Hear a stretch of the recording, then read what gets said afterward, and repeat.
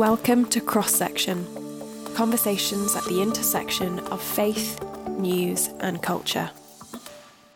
Hi and welcome to this week's episode of Cross Section. Myself, Jo Evans, Alicia Edmond and Danny Webster, we're all together again in a room. What a lovely treat. And this is the last episode before Christmas. So there are going to be some Christmassy elements, but it has been a big old week of news and cultural headlines. So the jingle bells will have to wait just for a little bit. To start with, today, it's 18 past 12 now. I'm not very good at saying the time, but that's the way I say it, 18 past 12. And at 8 this morning, a new documentary came out on Netflix called, I think it's just called Meghan and Harry, isn't it? Alicia, what's your reaction? Hot off the press. Hot off the press. Well, to say I haven't watched the documentary or engaged in any of the news articles, and yet there seems to be a pressure that I should care about this story. I'm not quite sure why. Is it because I'm a female and woman of colour, and so it's a story of Meghan talking about her experience of UK entering the royal family and potential racial bias? Should I care because I'm a British citizen and we live in a monarchy? Should I care because, it's a story of the establishment, whether that's the media or the firm, oppressing the experience and voices of an individual? I'm all those three things, and yet I don't care. I don't care in the truth that either Meghan or Harry wish us to know about them as a couple and their experience. I care very little about the ongoing media storm and frenzy around it. Everyone says we're not going to engage in this, and yet I've seen that this is frontline news on the Times, on the Spectator, on the BBC, on the Guardian. Like it's being captured, and yet I just feel there's more pressing issues. And in particular, I don't think that with this documentary, with Spotify podcasts, that we will ever know the real truth, because I don't believe that the other side will ever seek to engage to kind of have their story heard. So I'm completely disengaged in this. I think that's a really good point, because Harry, at least from the couple of clips I've seen, is seeing this is very much this is my chance to tell my side of the story. And he's obviously felt like he hasn't been able to do that previously. But Alicia's right. The royal family are probably not going to set the record straight. They may engage on minor points if they think there are particular inaccuracies. I don't think they will be sucked into it. I think they will push it away because as soon as they respond, they get into it. And actually, I think that's one of the challenges with the royal family, is the royal family doesn't really feed the media. It doesn't really tell you very much. When was the last time you can remember Prince Charles or King Charles or Prince William giving an interview to the press? I was watching The Crown, and the interview that Princess Diana did with Martin Bashir was such a big thing because they didn't do that sort of thing. So the royal family might brief the press, there might be things, and I think there are some concerns with how stories about Harry and Meghan were briefed to the press over the past few years. But I don't think the royal family are going to respond. I think they're going to try and just not kill it, but just deprive it of attention. And yet everyone else is going to lap it up. I'm sure journalists have been busy watching the 3 hours that were released this morning just so they can then write their stories about it. Well, in the interest of research, I did spend an hour this morning watching the first episode, the first episode is really all about the paparazzi. And so I will say, up until this point, I have kind of avoided engaging in any podcasts or the Oprah Winfrey interview or anything like that. Honestly, because as a Christian, I sort of felt like it was gossip on a big stage. It's all about essentially saying behind people's backs, I think they said this, all that sort of thing. But I did watch this episode because I don't know, I guess I wanted to see what it was all about. And my gut reaction beforehand was, I'm not going to like this because it feels like a kind of family betrayal. But The other side of my brain is thinking, how many times on this season alone of Cross Section have I said how important it is for abuses to be called out, or when there's wrongdoings in big systems or big platforms or from people in positions of power, that it's really important that that's called out and held to account. So because of that, I kind of think, should I be behind what Meghan and Harry are doing if that's what they're seeking to do? They're seeking to call out kind of abuses in the system. And I guess in some ways, this episode was quite easy to get my head around that because it was about the paparazzi. Yes, but I think the problem I have is that one of the biggest criticisms of what's been seen prior to that is how the images of the paparazzi aren't necessarily accurate. So they've used footage from other people and other incidents. There's footage of loads of cameras that actually it's a Harry Potter premiere. So yes, Harry and Meghan were there, but the paparazzi were there for the Harry Potter premiere. And in the trailers. So I think the problem is that the legitimacy of a point that they may have is undermined by seeking to make it in potentially dubious ways. I think it must be incredibly difficult to live under that level of spotlight. I'm not denying that. I think it's potentially an awful way to have to live your lives. And yet, I think that shouldn't have come as a surprise for them. Yeah. I think that's the bit that I'm like, it really shouldn't have come as a surprise. I think how Meghan was treated by the royal family, I think that's a more interesting question. I think the fact that there was a lot of press attention on them, honestly, I'm not surprised by that. Yeah, it was, again, as someone who had tried not to engage that much, it was interesting seeing them talk about it and kind of, well, how this episode ends. I don't think it's going to be a major spoiler, is they're kind of teeing up for when the paparazzi, when they became public as a couple. And it seems like they're preparing for what it's going to be like. But yeah, I think I'm just really wary of there's been this narrative of, the criticism she gets, she's been asking for it by putting these things out there. And it's so tempting to join in with that because of how much publicity they've done. Whilst at the same time, I don't want to get tangled in this narrative of it's her fault, because we wouldn't do that. There are other circumstances where if someone was wanting to publicly call out abuse, I would say that's a really good thing. I'm using the word abuse. That might not be quite the right word, but I also thought it was interesting. We've mentioned Matt Hancock too many times on this podcast. I'm sorry. But when he was asked why he was in the jungle, he kind of talked about, I want people to see the real me. And I think it was Meghan in this first episode said a very similar thing of, why are you doing this documentary? I want people to see the real us. If people are sort of going to be telling our story, I want us to tell it. And I find that really interesting because I think one part of me is like, why do you care? Why do you feel, why do you think people need to see the real you, as public figures? But Nicola in the office said that, well, actually that's really relatable, because if any of us heard people saying falsehoods about us, presumably we'd want to go and correct that. Yeah, I think it is fascinating. I think Matt Hancock's fascinating side point. He's stepping down from Parliament, apparently to connect better with people, but also was under threat of deselection by his local party. I think the desire to put right when the image of yourself is being portrayed wrongly is understandable.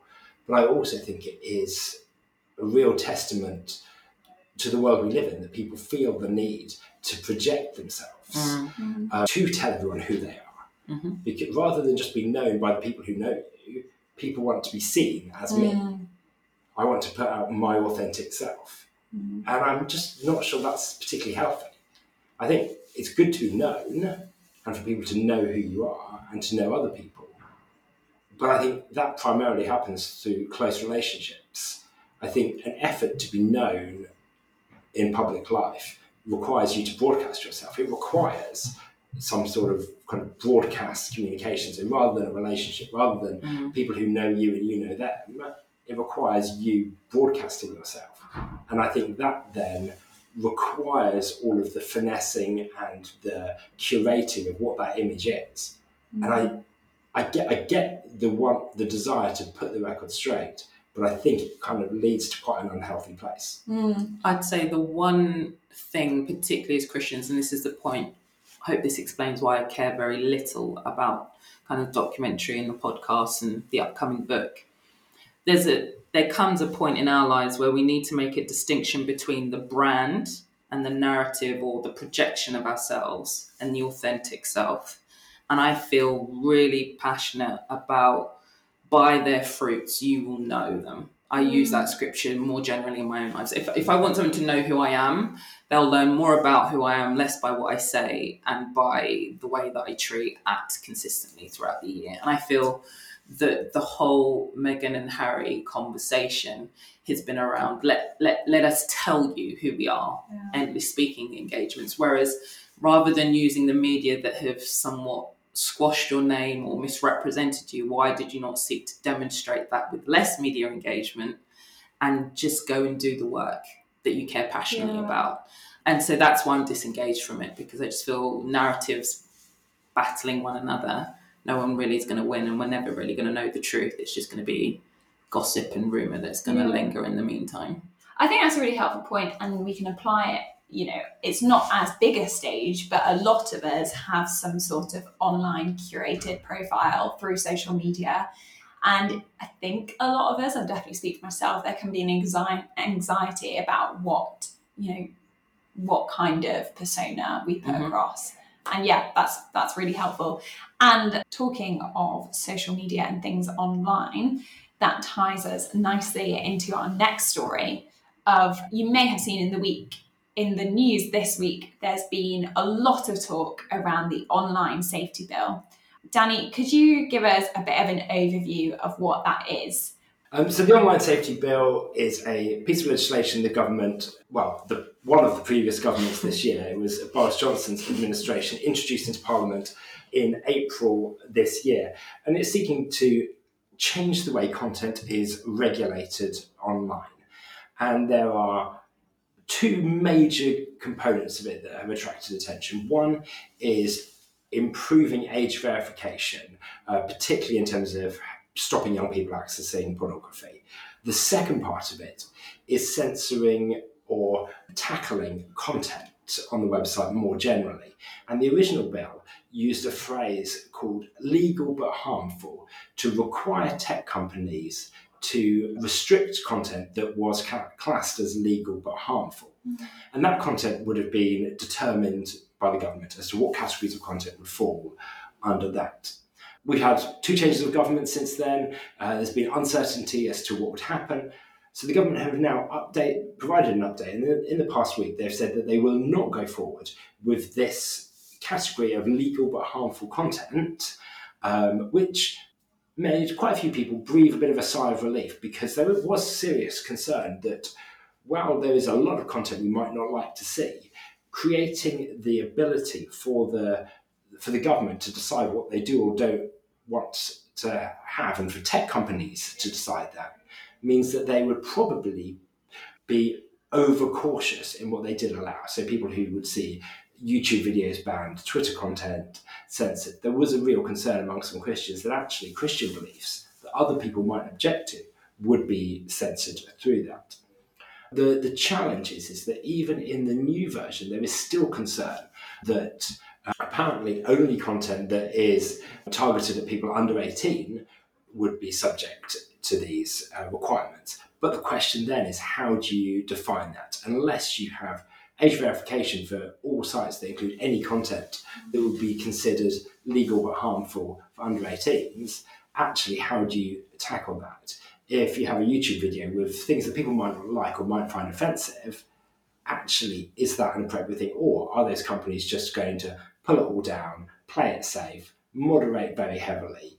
And I think that is the concern, that the bill as it stands, while doing some really important things in terms of restricting access of children to pornography, could still pose significant threats to free speech. Yeah, I mean, to give some colour as to why there's a need for this bill, I was reading an article in the Telegraph this week by Miriam Cates, and it was focusing on the bill in reference to pornography, and particularly children accessing pornography.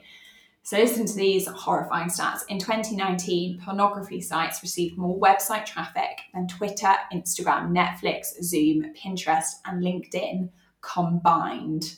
And a third of the entire internet is porn. A shocking 50% of 12-year-olds have seen it. And it has terrible impacts on the way young people think about sex, in particular, the way that young men might view women. Honestly, it makes me feel a bit sick thinking about it. And I think, what you've said is really interesting, Danny, has made me think of because it's always easy to read the narrative of why we need these things and not think about the dangers. And one of the primary cases that's led to this was the death of Molly Russell, who committed suicide. It's largely considered a lot of that was through things she had accessed on Instagram. Self-harm. And one of the things this bill will do is to address material that promotes and encourages suicide and make that illegal. And I think that there are some measures that are really important. And I read an interesting thing by Fraser Nelson, the editor of The Spectator, recently, and his point was make speech either legal or illegal, not in a category that is then open for censorship. If something should be illegal, make it illegal. So he was supporting the making illegal of encouragement of suicide or material that would encourage people to self-harm. And I think there are things you can do, but the category of things that are subjectively harmful in some contexts or to some people, it's just really difficult to work out what the impact of that will be and what it won't be. I mean, this is a hugely complex and detailed piece of legislation. It's currently in the report stage in the House of Commons, due for reading next week. It's currently 255 pages long. There is, in its title, online safety, that the government believe it's within their responsibility to facilitate or create a regulatory system for which all of us can be safe online. And I question the reality of how will they achieve that, in all seriousness. I feel the conversations, particularly on the stats that you were talking about, pornography, I feel the bill says a lot about managing how people access pornography rather than a wider conversation of how about we made pornography completely illegal? Yeah. How about we not just say it's harmful to children, it's harmful to society, it's harmful to the way that men and women interact, it's harmful to an industry, it's linked to human trafficking, exploitation for the pleasure of another individual. It's rampant in singleness, in marriage, like it's incredibly destructive. And yet the bill isn't saying, actually, maybe all politicians or the media, we should remove pornography from our culture. It's more of how do we manage who has access. And also to achieve safety, there's going to have to be a real balancing act of, am I prepared to give a tech company full details for them to verify that I am a 36-year-old woman that has not just the right, but is age appropriate to access content. For clarification, I'm not accessing pornography online, but there are other contents online for which this bill is looking to kind of bring within parameters. And I don't think the public are open to those conversations. I heard a Labour MP saying about VPNs. I purchase a VPN. I have one on my laptop. Can't remember what it stands for, but it allows privacy online for which I can access content, and I don't know how it works, but in terms of my IP web address is not accessible for it to then be exploited and used. I can track my emails in a way to know has it been used for fraudulent activity elsewhere. Am I prepared to say no, remove VPNs so that, we can... There's an access issue that children and young people are using VPNs to disguise their identity in order to access content. So it's not an easy win piece of legislation, and I'm not quite sure legislatively it can be fully achieved that online safety is achievable. So, and that unpacks some of the further concerns about it, because there's always been a lot of controversy about ID cards, and what that might mean. You could, in effect, have a digital ID card system coming in, so that actually, in order to access content, you have to prove your ID. And therefore all sorts of content to know which content you're allowed and which content you're not allowed. And that just creates huge privacy concerns with who has access to that, how is that data used. And that's not necessarily what this bill is seeking to do, but it's a consequence that we'd have to have our eyes open to. Yeah. And going back to the whole thing about children accessing porn, and what you were saying, Alicia, there's this whole thing about not only how do we improve the law, but how that can only go so far. Yes. And how do we actually prepare our children so that they're in a position to protect themselves against online harms. And I can hear, he's not with us this week, but I can hear Peter Linus's voice in my head, and he would berate me if I didn't take this opportunity to mention that the Evangelical Alliance has just produced a resource called Time to Talk, which you can find on our website, which is it's about relationships and sex education, but there's lots of tips in there for how parents can be having conversations with their children so that they know God's good design when it comes to relationships and sex, and therefore be equipped against what they might stumble across or be shown by a peer or someone who should know better online, and kind of have the tools to navigate that space. Yeah, it's a bit bleak. It's also, I think we were talking this morning about the situation in Iran currently. Yes, so just kind of linking it to this piece of legislation, Iran today has sadly executed their first protester in response to all that's going on in that country. And in part, it's used technology to find and ascertain and kind of find those protesters. And parts of this conversation that have been up for debate is the right to privacy, the right to safety online, and also the right to free speech. And it's just got me thinking about how I access the internet for free, but there is a cost, and there's a hidden cost and a hidden price to that actually speech isn't free. It's up for scrutiny, it's up for debate. And I think in the context of the UK, to say that a tech company is equipped and skilled to make decisions about what speech is legal or illegal and should be removed from the online space concerns me going forward, because not just about the teachings of Christ, but also the issues that we're concerned about could be removed from online, and it be somewhat of a working web to get to understand why the tech companies have taken that down. So the whole conversation about the online safety bill is difficult, it's complex, and there's so many different tension points that I'm not sure that this legislation will get the balancing act right. Yeah, it's good not to take the freedoms that we do have for granted. And part of what we do as the EA is we advocate to improve laws to further protect religious freedom, or just we seek to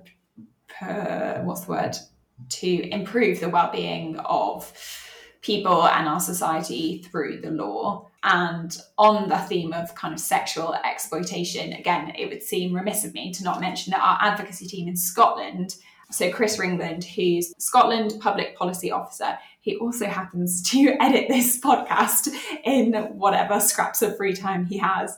He has today presented an open letter to Scottish Parliament on commercial sexual exploitation, where, along with many other Christian organisations, they've suggested reforms to laws around prostitution. Danny, could you just sum up the changes they're suggesting and why? So the primary thing that they're pushing for is criminalising the purchase of sex. That's the main shift that they're looking for, so that it's the person who's purchasing sex who would be guilty of a criminal offence rather than the person who would be selling it. There's a number of other measures involved in that, but that's at the heart of the proposals. So seeking to criminalise, the vast majority being men who are seeking to exploit women, rather than often women who are often in incredibly vulnerable positions, quite often under the abuse of other men. But yeah, I just think that's an example of what we are doing. It's one thing to talk about the change that we want to happen, and it's another thing to actually go and advocate that change would happen. And that's a big part of what we do. I think I've wrapped about 6 stories into one then, but so I'm moving us on to story 2, technically, which is the subject of strikes. Coming up in December, we have strikes from the Border Force, nurses, ambulance staff, rail workers, Royal Mail workers, teachers, university staff, baggage handlers, driving examiners, and bus drivers. It's a big topic in the news, but also in the day-to-day running of everyone's lives at the moment. You know, we're talking here, who can come into the office when, how's that going to affect our Christmas party? People have a lot to say. And so I guess my question is, how do Christians engage? How do we engage differently? We always say on this podcast, how do we add something different to the conversation? But that's a hard place to start. So maybe just tell me what your gut reactions are first to everything that's going on.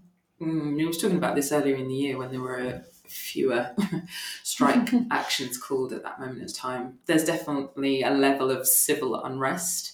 There's definitely a lot of anxiety and upset, and for genuine reasons. We are, in the middle of a cost of living crisis for which all those different sectors and industries are struggling to make ends meet based on their own salary bands that they've got, and they're looking for change, they're looking for reform. And so as Christians, there is a real need to engage in a different spirit and a different tact and a different approach. There's, what could we do to be peacemakers in this moment? Because the demands are high. There's clearly not clear communication between the unions or with the government, discrepancies over how much the pay increase should be. Realistically, the public finances cannot stretch to 10% pay increases. So what else can happen? And I think in the short term, there is something of peace and reconciliation, using kind of those biblical language, that needs to happen, that brings two opposing views into a shared space that short-term wise would seek to take compromise or reduce pay rise in the short term, with a vision that something in the longer term could happen.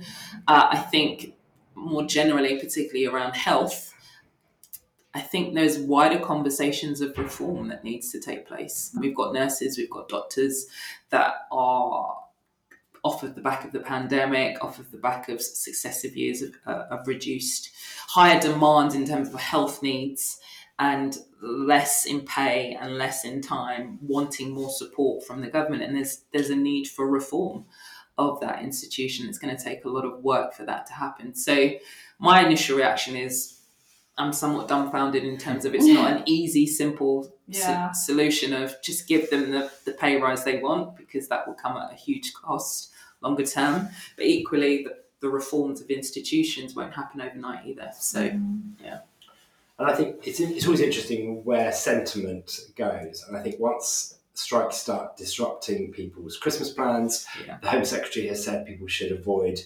travelling, or certainly travelling overseas, with border force strikes planned. People, we've got our Christmas party next week. Will people be able to get in for it? It starts to affect people's day-to-day lives, and particularly Christmas plans, people who have had disrupted Christmas plans over the last few years. And suddenly sentiment shifts, and that's not necessarily the best reason, but it is interesting to see how that does change people's opinions of strikes. I think there's a general sense that actually we understand that people do need levels of pay that enable them to live. And I think it's important as Christians we advocate for both working conditions and salaries that both honour people for the work they do, but also enable them to live and to feed their households. So I think there are points at which actually we should recognise as legitimate and as important the demands people are making when they're striking, but also recognise the challenges of where they can be met, where they can't, and what disruption the strikes may cause.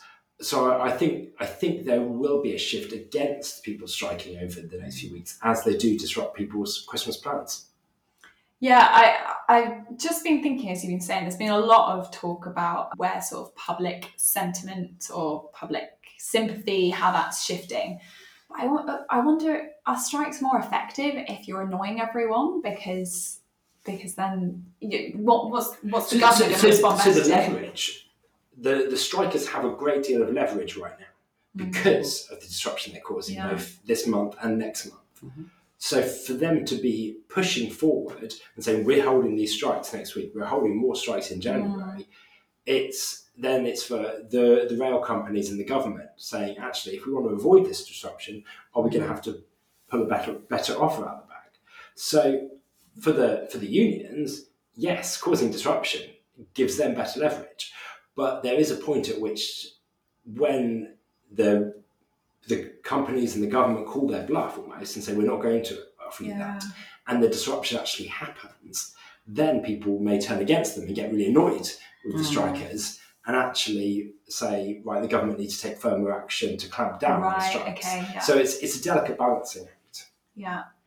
Well, there's definitely a need for compassion in this moment, because it's sort of pointing out the obvious, but those going on strike, they don't get paid for going on strike. And I'm sure when nurses, for example, sign up to a career of being a nurse, it's not what you are looking for, to take time away from serving your patients. But yes, definitely very complicated, definitely very tricky. So let's move on. And yeah, perhaps by the time we come back in the new year, we'll have solutions and the right answer. Maybe everything will just be sorted by 2023. That would be good, wouldn't it? As always, you can follow us on social media. It's at EAUK News on Twitter, Evangelical Alliance on Instagram, and you can send us an email, cross.section@eauk.org. I meant to say this at the beginning. I'd love to know if any of our listeners have watched the Harry and Meghan documentary, or have anything to say about these other stories. Please get in touch and let us know what you think. We'd really be interested in your opinion. Okay, I'm drawing a line under big news stories. We are heading into the Christmas section of this podcast. I don't know if Chris Ringland will be able to add a jingle bell effect. If he could, that'd be wonderful, but we shall see.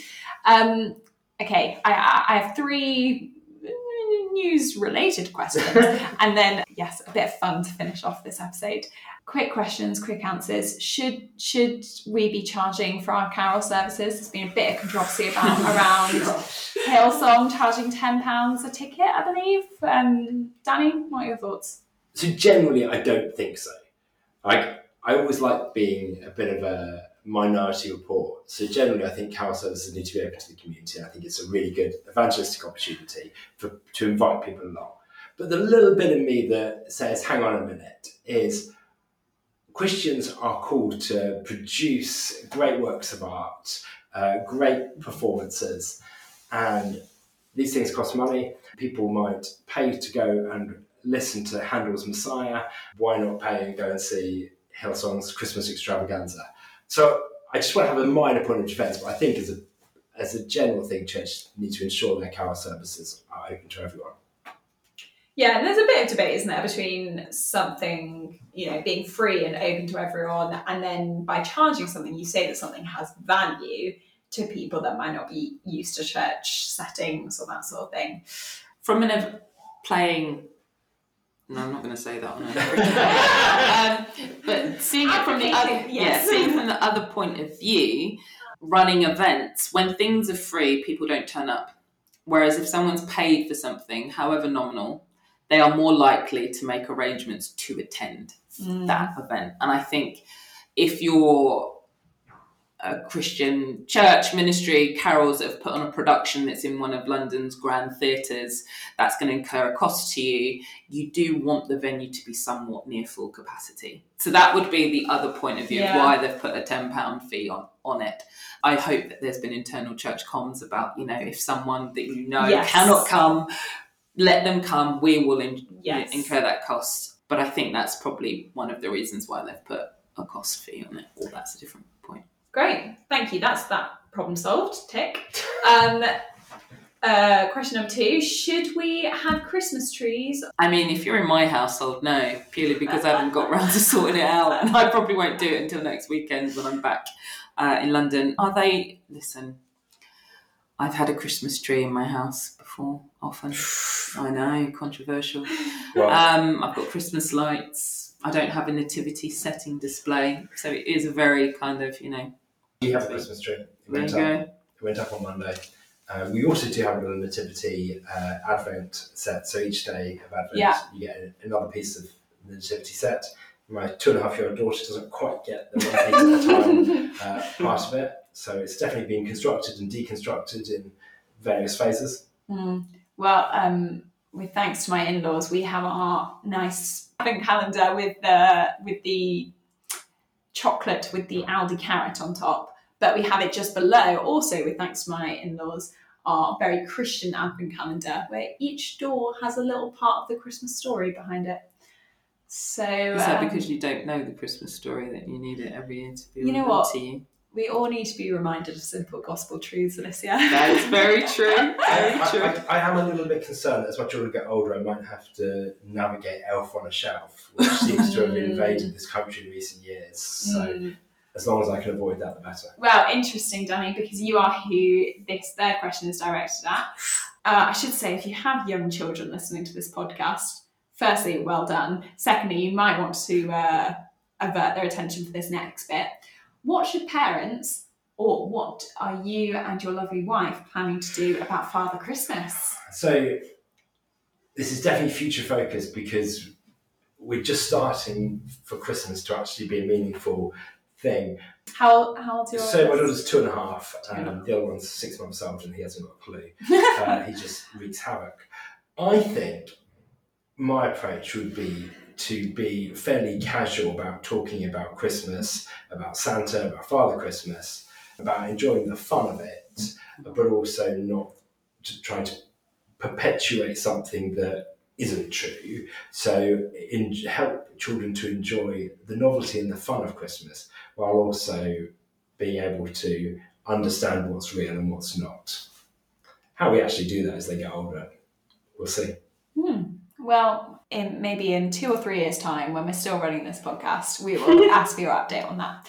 Okay, the moment Alicia and Danny have been dreading, I have scoured the internet for a little Christmas quiz. Are you both ready?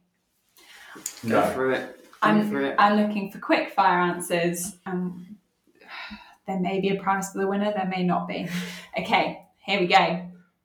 Question number 1. Where in the Bible do we read about the birth of Jesus? Luke's Gospel or Matthew? Well done. Who gave birth to Jesus? No. That's a point to Danny. I didn't think that there wasn't a trick question somewhere. Which city did Mary and Joseph travel to for the census? Bethlehem. Oh, Dan just beat to it. Who was Mary's cousin? Elizabeth. Correct. What city was Jesus born in? Nazareth. No, it wasn't Nazareth. Could anything good come from Nazareth? No, Bethlehem. Yeah. There we go. Tricky question. He did grow up in Nazareth, but was born in Bethlehem. Yeah. Who appeared to tell Mary that she was with child? Angel Gabriel. Excellent. How many miles did Mary and Joseph have to travel to get to Bethlehem? 1,200. That was very confident, but very wrong. 104. Also very wrong. 90 miles. Oh no, 104 is not that far off 90. Okay, Danny gets the point. How did Mary and Joseph... You can't get a point for being wrong. Being close. Okay. How did Mary and Joseph travel to Bethlehem? Donkey. The Bible doesn't actually tell us. I didn't think it did. The whole donkey thing is just part of the... Folklore. Folklore, that's the word. Oh, my bad. What time of day did the angel speak to the shepherds? At night, wasn't it? Correct. What sign were the shepherds supposed to look for when searching for Jesus? I'll give you a clue. It wasn't to do with the sky. Yeah. There was a baby? Yeah. In? Crying in the manger. The crying is an ad lib, I don't know. The manger bit was correct. What is a manger? A feeding trough. Correct. What gifts did the wise men bring to baby Jesus? Well, he possibly wasn't a baby. Ooh. Very true. Gold, frankincense and myrrh. Yes, correct. Who was the prophet that foretold a virgin shall give birth to a son called Simeon? Isaiah. Oh, Isaiah, sorry. Which direction did the wise man travel to going to Jerusalem? North, east, south, or west? They came from the east. They came from the east and they travelled west. Well, yeah. That's a point for you both, I'd say.